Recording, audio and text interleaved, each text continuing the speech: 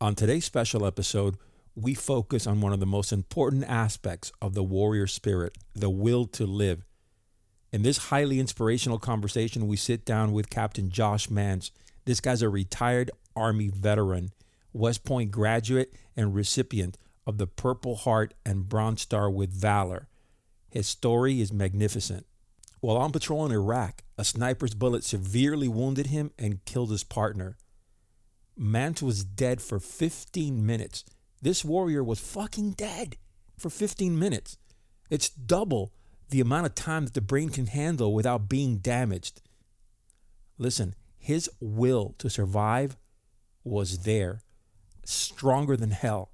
He pulled through and survived, but the best part about it, he went back 5 months later to fight by his brother's side. This is a story you can't miss. So many lessons that you will learn from this. Stand by. Welcome to the Man of War podcast, where we forge men into warriors and get them battle ready for the game of life. Learn warrior hacks that strengthen your mindset, self-confidence, courage, and personal protection skills.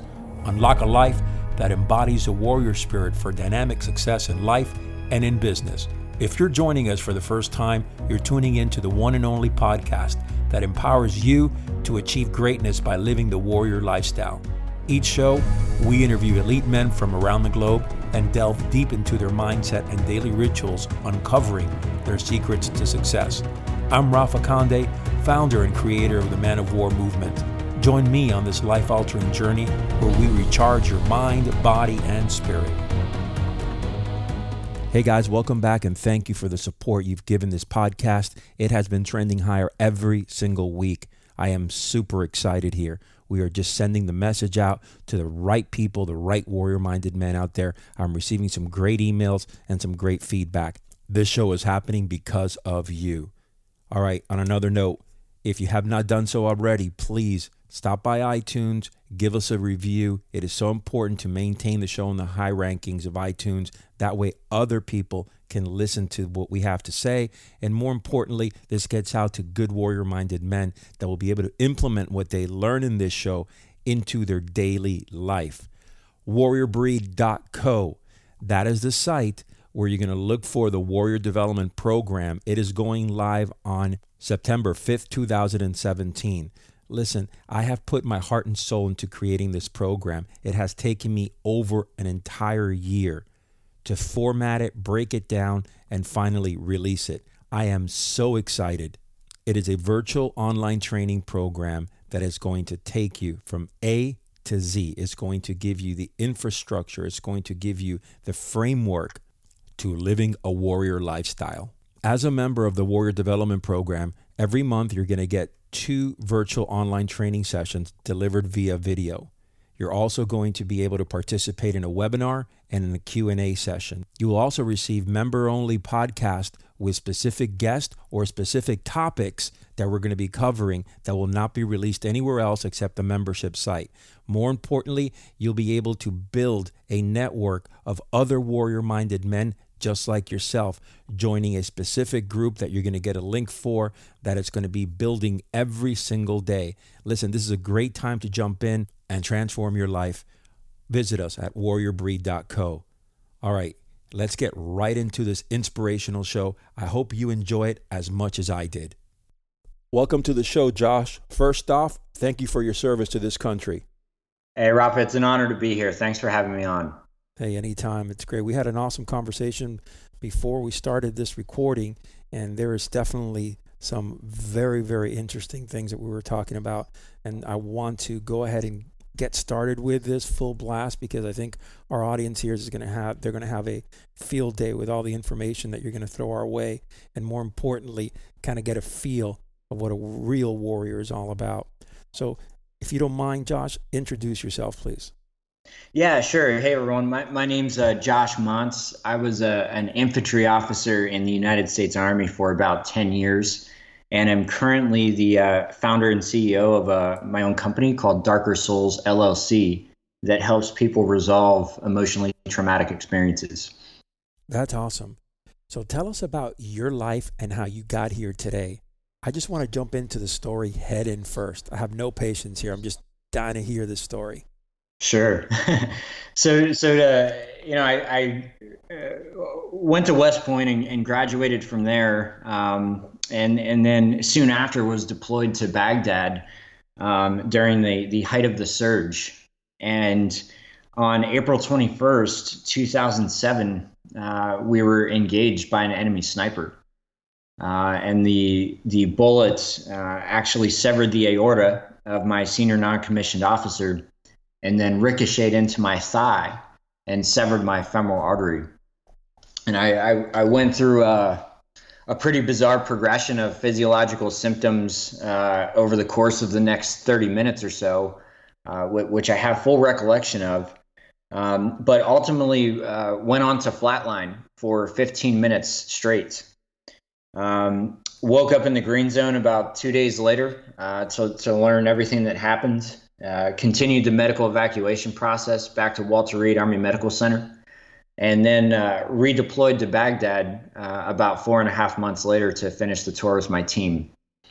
And in short, after that, I'd soon come to learn, although there were a lot of positive aspects about that, and throughout the rest of my career, I'd soon come to learn that the experience of dying would pale in comparison to the decade-long emotional struggle that I'd go through as I sought to find meaning in a second life. And it's the essentially the synthesis of the last 10 years and the concepts that I derived with respect to trauma that drives the work that I'm doing now to help other people. That's a great story. Now, so let me take you back a little bit here. So you were actually dead for 15 minutes. I sure was. And I mean, is this something where the doctor said, hey, there's no shot, you're pretty much dead, and that's it? No, well, so to back up a little bit and take you through this experience, maybe in a little more detail.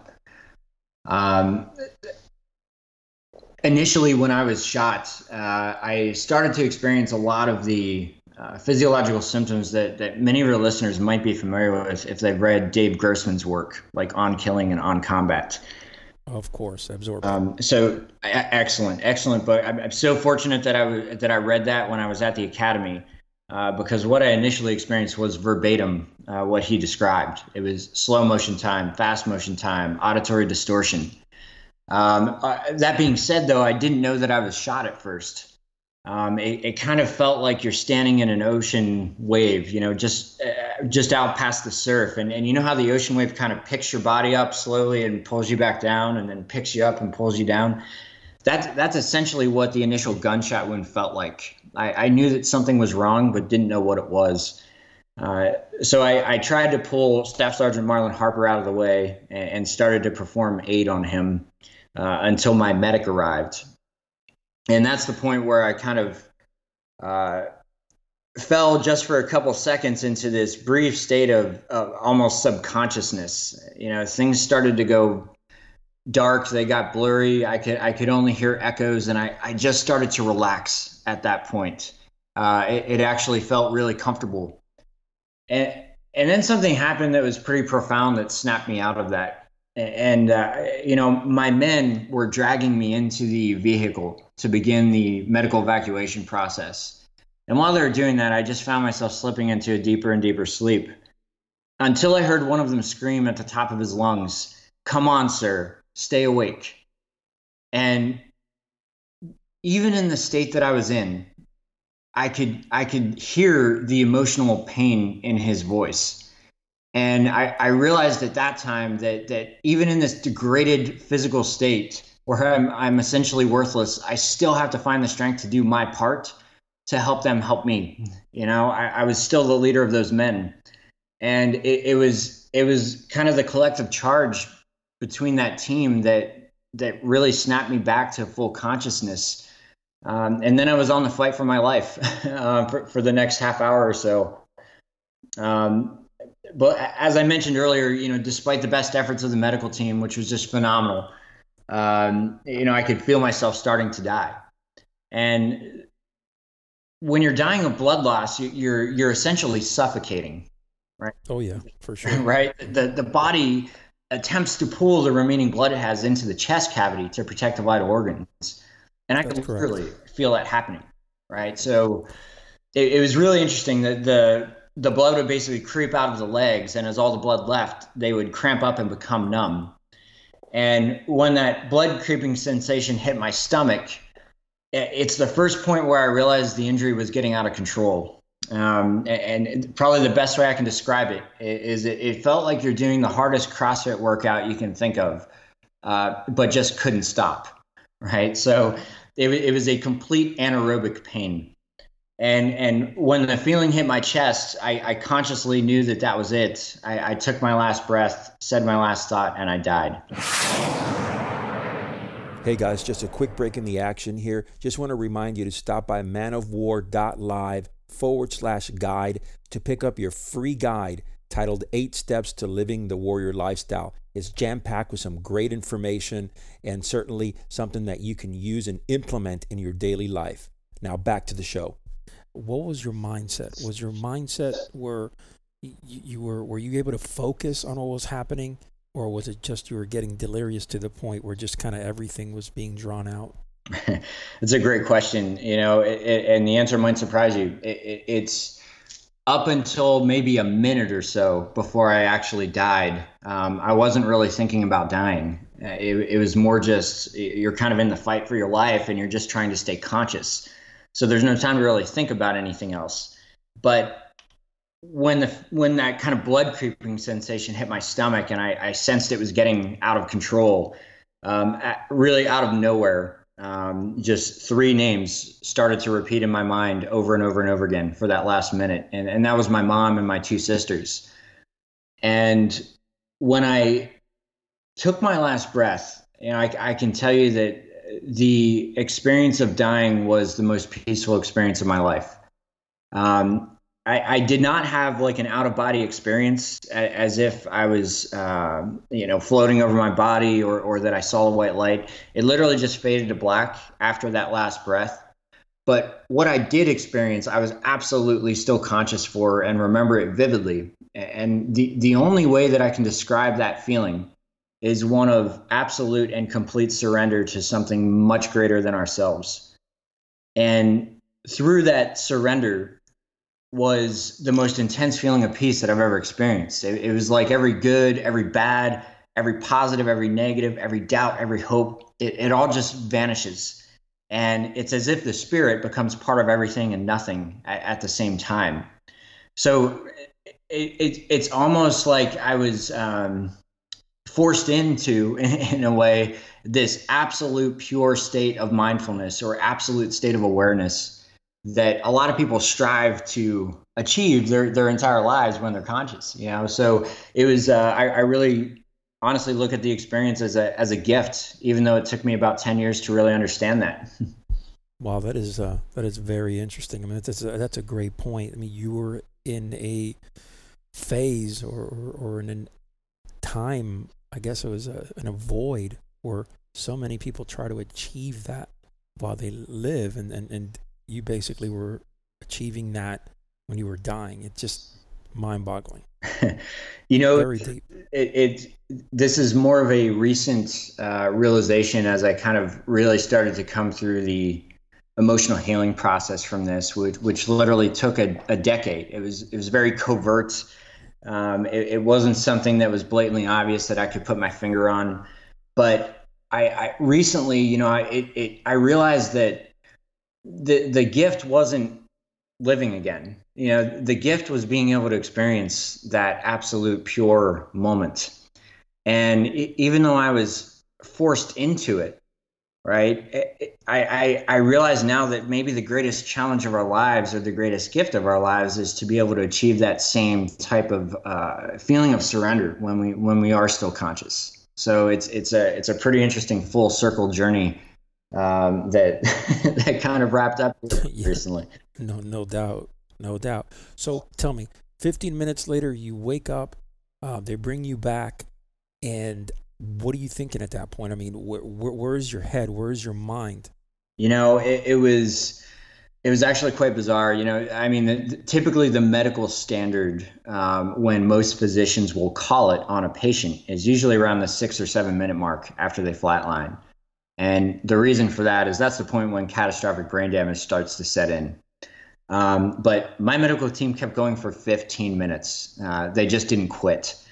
And in fact, when I went back to Baghdad about 4.5 months later, to finish that tour, I got the opportunity to thank the medical team in person. And I asked the surgeon, why did you keep working on a dead guy for 15 minutes? This impossible thing. And without hesitation, he gave me a 3-word response: "We never quit." And, which still gives me chills to this day. But bottom line is they expected catastrophic brain damage and I had no trace of it. Shortly after I woke up, I was explaining the details of what happened in as much clarity as I'm doing right now. And I was ultimately medically evacuated to Walter Reed Army Medical Center, where I recovered for a couple months and then volunteered to go back downrange. So you just got out of this traumatic experience, and this was as traumatic as you're going to get it. You were dead. And you just up and go and decide to, hey, you know what? I want to go back to my brothers. I want to go back into the battlefield. What were you thinking? What mindset did you have to tell you, hey, I need to do this. I need to go forward. I need to go back to the Middle East, back into the battlegrounds? Yeah. So that's it's really such a deep question, and it's such a great one. I had people for years ask me that question, why did you go back so fast? And to be clear, like, no one in the Department of Defense was pushing me to go back. Everyone recommended against it. I mean, I was literally pulling staples out of my leg with a Leatherman multi-tool. I was pulling stuff out of my medical records. I was lying, I was cheating, I was stealing, I was doing whatever I had to do to get back to my men. And it's in a case like that, and this is not unique to me. I've seen double amputees who are laying in a hospital bed asking the doctor, when can I get back? And it's a very common trait in kind of the warrior class. There is regardless of the injury that I went through, right? There's still a profound sense of guilt when you're not with your team and they're still in danger. And, for years, I answered this question in 2 ways.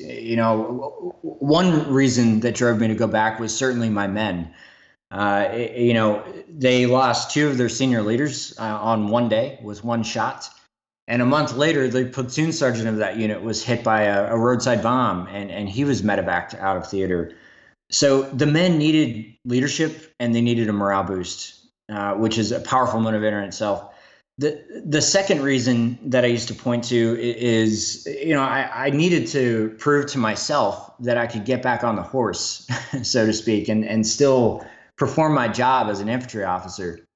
But as the years went on, that something was plaguing me about that. That there was a deeper reason there that I was driven to go back that I couldn't really put my finger on until really going through the process of writing the book and doing a lot of deep work. And what I mean by that is I was driven to go back by guilt. And it wasn't in the sense of survivor's guilt, as in Staff Sergeant Marlon Harper died and I lived. It was actually a guilt in my ability to heal when others couldn't. And to explain that, like, Walter Reed is the military's premier hospital. It's also the place where the most severely wounded are evacuated to for recovery. And clinically, the care that I received there was phenomenal. There's nowhere else that I would rather be. But emotionally, it's a very difficult place to be, because you're surrounded by the worst injuries you can think of: amputees, burn victims, the impacts that's having on their family. And I was one of the only ones that was expected to make a full recovery, despite how bad my injury was and how close I came to death, right? So the image that I will never forget and don't want to forget is I remember walking around a corner and seeing this beautiful young blonde girl pushing around her new double amputee fiance in a wheelchair. And it's an image that just riveted me. So it was this strange thing of this really deep guilt for being able to heal, coupled with the guilt of not being with my man, that propelled me to do something that was, a lot of people considered impossible at the time. So, well, that certainly, that is a warrior mentality. That is a warrior way of thinking. Your men, the fact that they're out there and you're not, and that just starts, eating up inside of you.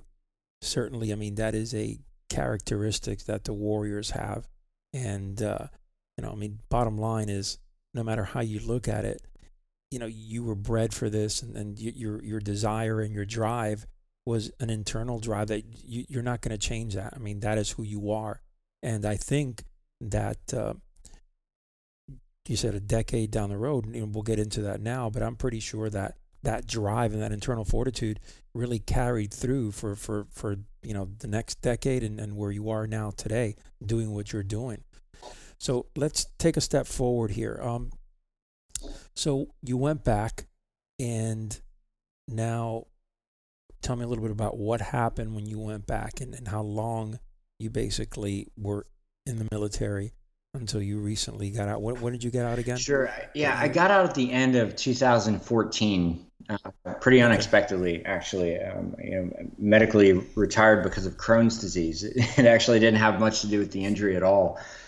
Wow. But fortunately, and kind of like you said, going back to Baghdad after that, it's something I would absolutely do again, without hesitation.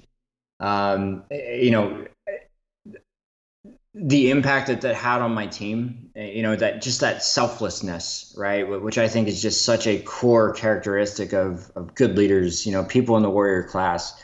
It's like that created a bond that I can't even begin to describe. When I set foot off of that plane, it just meant the world to them. And same thing, being able to thank the medical team in person, in the flesh and blood, for saving my life and pulling this miracle off.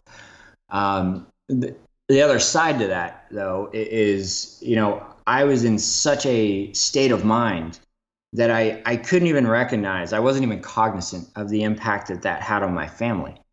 My mother literally got the phone call from the Department of Defense that said, "Ma'am, your son's been critically wounded. He's probably not going to make it through the night. Get on a plane to Germany now. If you want to see him again." And 4.5 months later, I'm sprinting away from her and my family again. So I still carry some guilt over that. I'd approach it differently, but it was, at the same time, my family understood. They understood that bond. They understood what it meant, and so I would definitely do that again. And then, really, over the next couple years, my career path kind of shifted. As we were talking before the show, this experience really isn't about me. It's something that kind of flows through me.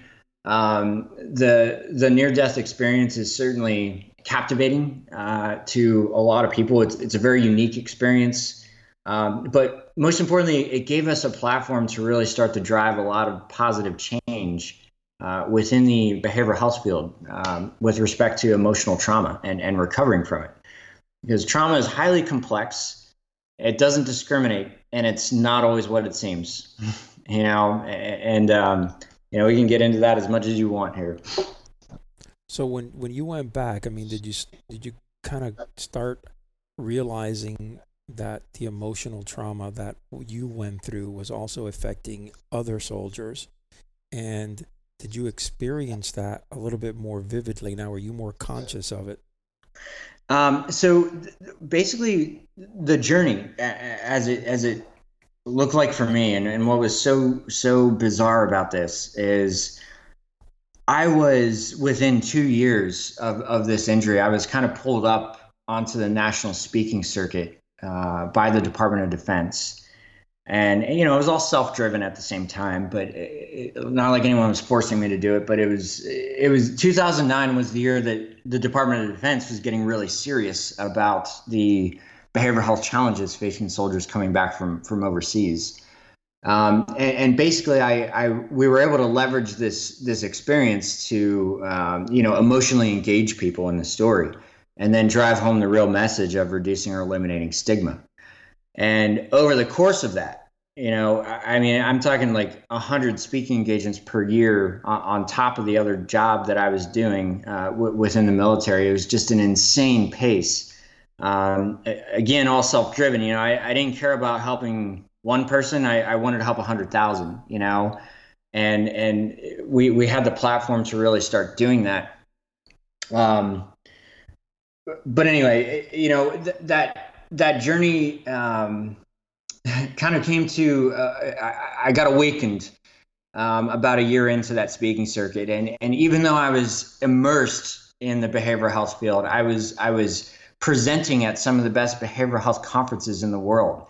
I was surrounded by clinicians everywhere I went, and even despite that, even with the knowledge that I developed in the field, I still failed to recognize the symptoms within myself. And a lot of that is, I didn't have the quote unquote PowerPoint symptoms of post-traumatic stress that we hear so much about. Right. I didn't have nightmares, night sweats, anxiety attacks, jumpy at loud noises. I had none of that, right? But what I was experiencing was far, far deeper. It was far more complex. And it's what ultimately I believe is the root cause of really all trauma, which is moral, spiritual, and ethical wounds like shame, betrayal, powerlessness, and guilt. So that's, unless we're really operating at that level, it's very difficult to derive meaning out of the suffering and ultimately grow from it. So let me ask you this. So obviously, being a soldier, the type of trauma that you went through was a very deep trauma. I mean, you were dead for 15 minutes. You can't get any deeper than that. Now, on the flip side, I mean, for the lay person, for the person that is not a fighter or a soldier, tell me, I mean, traumas like child abuse, traumas like that. I mean, it's what you're doing nowadays. Have you gotten to a level where you're dealing with people like that, like civilian type traumas? I sure am, and in fact, when we trauma doesn't discriminate, right? It comes in many shapes and forms and impacts all of us from every walk of life. And even though the nature of our experiences can be very different person to person, the emotions that manifest from them can be very similar, especially when we look at them through the lens of things like shame and guilt, which are present in many traumatic experiences. Trauma isn't always what it seems either. I mean, if you, the way I define trauma is an experience or situation that fundamentally alters the way you believe the world should work, right? And when that happens, when our lives are kind of flipped upside down, our perception of the world is flipped upside down, it can also kind of flip upside down who we believe we are. And that's the crux for a lot of the pain that people experience. In my case, my healing process was delayed for years because there was such an overt focus on this isolated experience of getting shot, dying, coming back to life. When in reality, divorce, failed relationships, living with an incurable disease, everything that came after that was actually much harder to navigate emotionally than the experience of dying itself. Amen. Amen. I mean, I hear you there 100%. Yeah. I mean, we had just a brief, I read an article the other day. I mean, the fact that police officers are being killed at a monster rate here over the last few years. I mean, the spouses and the children that these individuals leave behind, I mean, these are monster traumas in their life. Right. And, they might not even be inflicted by them, something that didn't happen to them physically, or for that matter, even to them directly. But the fact that they lose someone, a father or a mother, I mean, these are monster traumas that in our world, in the law enforcement world, it's not spoken of Right. so vividly. You know, the loss that those families endure is incredibly difficult to overcome, and it's absolutely a huge traumatic event. You know, and on top of that, just police work in general, right, it is so complex. You know, it's not about the firefights that people get in. You know yourself, like that's kind of rare that where you're actually discharging your weapon on the streets. But and I grew up in a family of police, and my father's actually the one that steered me away from law enforcement when I was a kid. And it's the cumulative effect of everything you see day in, day out on the streets for police and first responders that has this enormous effect emotionally over time. That's like arriving at the scene of a domestic disputes where the wife's beaten into a bloody pulp, or the kids are, and not being able to really protect or resolve that situation as you think you might be able to.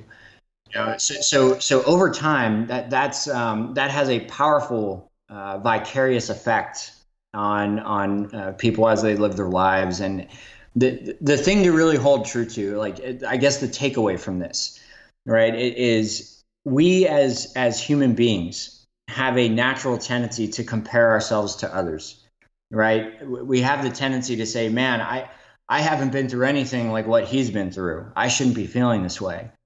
And I'd really encourage you to try to avoid falling into that trap, because trauma isn't always what it seems.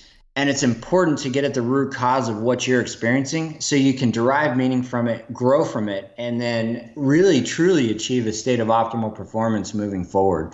It's all about the impact it has on you, right? It's that is well stated, man. That is great, Josh, because like you're saying, I mean, trauma could be different for everyone, and everyone is unique in that aspect. Those are good words there. Right on. I appreciate that. All right, let me ask you a couple questions here. Who was your mentor growing up?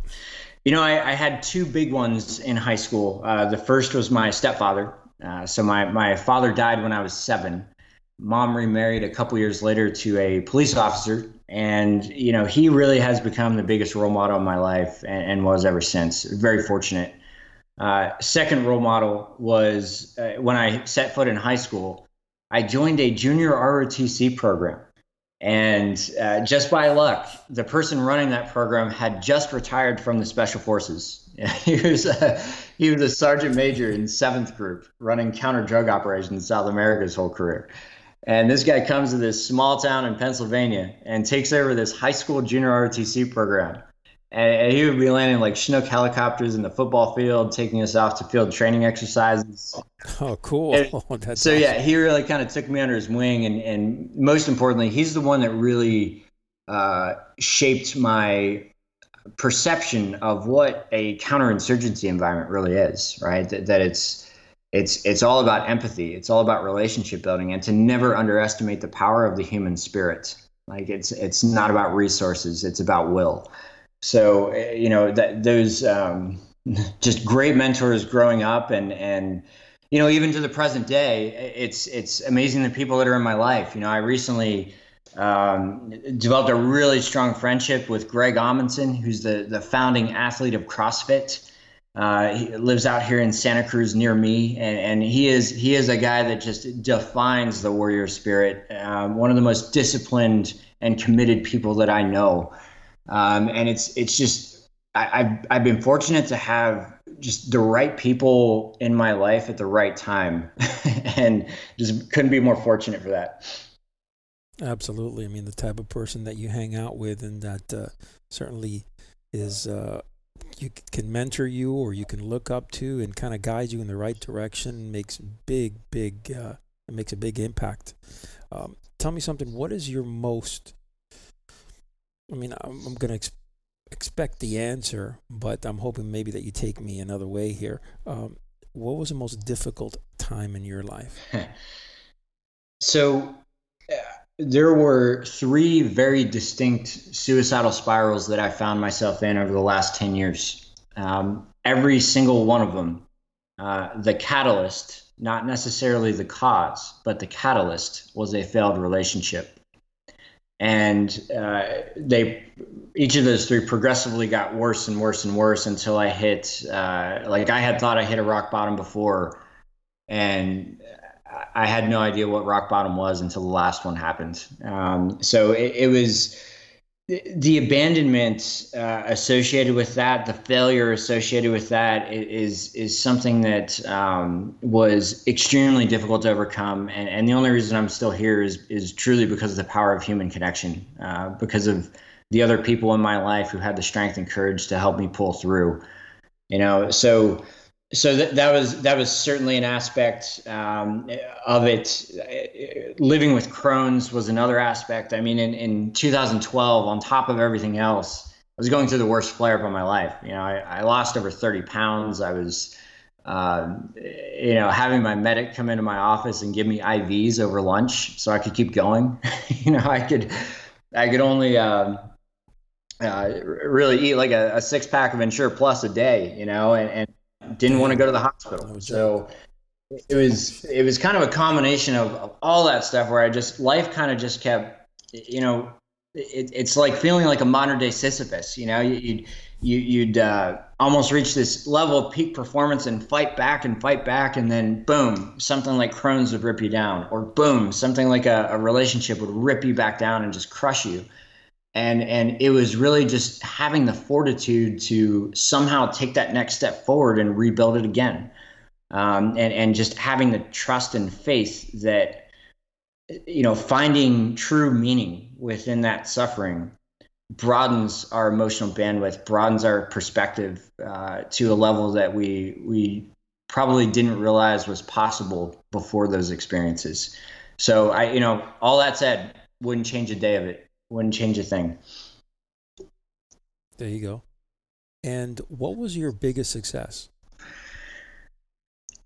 Biggest success, I'd have to point to, at least in my military career, I would point to a very specialized therapeutic support group that I developed when I was in company command. And this really required a true cross-sector approach where we were pulling in assets from the public, private, and nonprofit sectors. We were taking a very different approach to helping soldiers overcome traumatic experiences. And the impact of that group was pretty substantial over time. So a lot of people made the decision to commit to healing, right? To drive through that healing process and grow from it. So that'd definitely be, from a career standpoint, the highlight for me so far. Very nice. Very nice. I didn't know about that. Interesting. And I'm going to ask you a question that I ask all my guests. What is your definition of a modern day warrior? So I'd say that a modern day warrior must think and act greater than the environment that surrounds us, right? And, none of us are perfect, right? None of us make this look easy. It might appear that way on the surface, but it requires, doing that really requires maintaining a very strict practice. It requires discipline, being a disciple to something greater than yourself. And that is a journey. That practice itself is something that even in my life is continuously being improved and refined. So thinking and acting greater than the environment that surrounds us and kind of giving way to all those temptations is something I always keep in the back of my mind. Excellent. Give us a glimpse of your daily routine. Just, what you do in the morning when you get up. I mean, I like to kind of, show this out to my listeners so they can get a feel of what warrior-minded men do. Sure. And I'll tell you, I actually follow or a slightly modified version of Greg Amundsen's program in his book, Fire Breather Fitness, which is truly a mind, body, spirit integration. And it's I focus on winning the morning. And, as soon as I get up, I start with a little bit of breath work. And then I transition into a a high intensity workout, usually CrossFit based. And then at the end of that workout, I integrate a pretty brief yoga sequence, and then I go into more breath work and meditation. And then at the very end of that, I usually follow that up with some type of spiritual reading of some kind. Whether that's Buddhist teachings or scripture or whatever, just something to kind of keep that thought process going. So you're constantly just absorbing, fresh, new content, to keep you interested, to keep you motivated, to keep you, I guess, for lack of a better word, uplifted inside, to, basically get you through the day and to, like you said, get to that level of optimum performance day in and day out. Right. And I've definitely come to understand, it's so important to do everything you can to commit to the practice of doing it, right? Not a routine, it's a practice. And, that's something that takes work, but, following that, even if it's not necessarily perfect, right? But following that allows you to really win the day, and it sets the conditions for your success throughout the rest of the day. So I couldn't be more thankful to kind of be turned on to that and adopt it in my life. Very good. Very good. Now, before we close here, what advice, Josh, would you give to our listeners that want to learn to live a warrior life? Having the humility to understand, and this is more from my line of work and what I do, but one thing that not only kept me alive, but really allowed me to grow over the years with respect to trauma is I had the humility to remain receptive to feedback from those around me. And what I mean by that is a lot of the emotional pain that I was experiencing, it wasn't obvious to me. But it was obvious to a handful of people in my lives who had the strength to point out certain behaviors that I was experiencing that were indicative of a deeper problem. And, even if I couldn't completely internalize what they were telling me at the time, I didn't just reject it and say, no, you don't know what you're talking about, I'm fine. Right? I remained receptive to the feedback, and ultimately when I did hit the darkest places, those things are what I was able to hold on to in order to give me the strength to move forward. So never underestimate the power that you can have on the life of someone else, and never underestimate the power of human connection and what they can have on you. So well taken. Great advice. All right, where can people reach you, Josh? So best place is to go to my website. There's a landing page on there, and it's www.darkersouls.com. And that's where you can find the book is going to be released here within the next couple of months. The title being "The Beauty of a Darker Soul," which really speaks to deriving meaning from our experiences and growing from them. And will people be able to get that book on Amazon, I assume? They sure can. It's going to be on Amazon. Right now, we're just wrapping up the pre-publication review process at the Pen I control. And until I get the thumbs up from them, I can't define a publication date yet. But if you just drop your email on the website, I don't spam anybody. But I will let everyone know when the book is all set on Amazon. Very good. Guys, go there, sign up. It's going to be a great book. I'm looking forward to reading it. Josh, listen, it was a pleasure having you on, and I'm looking forward to having you on again soon in this show.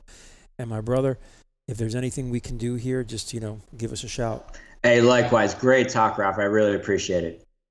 All right, stay safe, my man. All right, you too. Gentlemen, thank you for spending time with us. I encourage you to subscribe to this podcast so you can continue receiving your weekly motivation and framework to living the warrior lifestyle.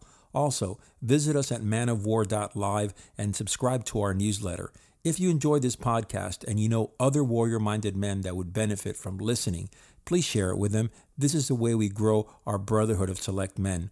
Last but not least, check out the Warrior Development online training program, where the brotherhood of warrior-minded men continues to grow daily at warriorbreed.co. And finally, don't forget to follow us on Facebook at Man of War Movement. Look forward to having each and every one of you back on our next podcast. Until next time, remember, your journey may be challenging and full of dangers, but never retreat. Your last battle may be your greatest.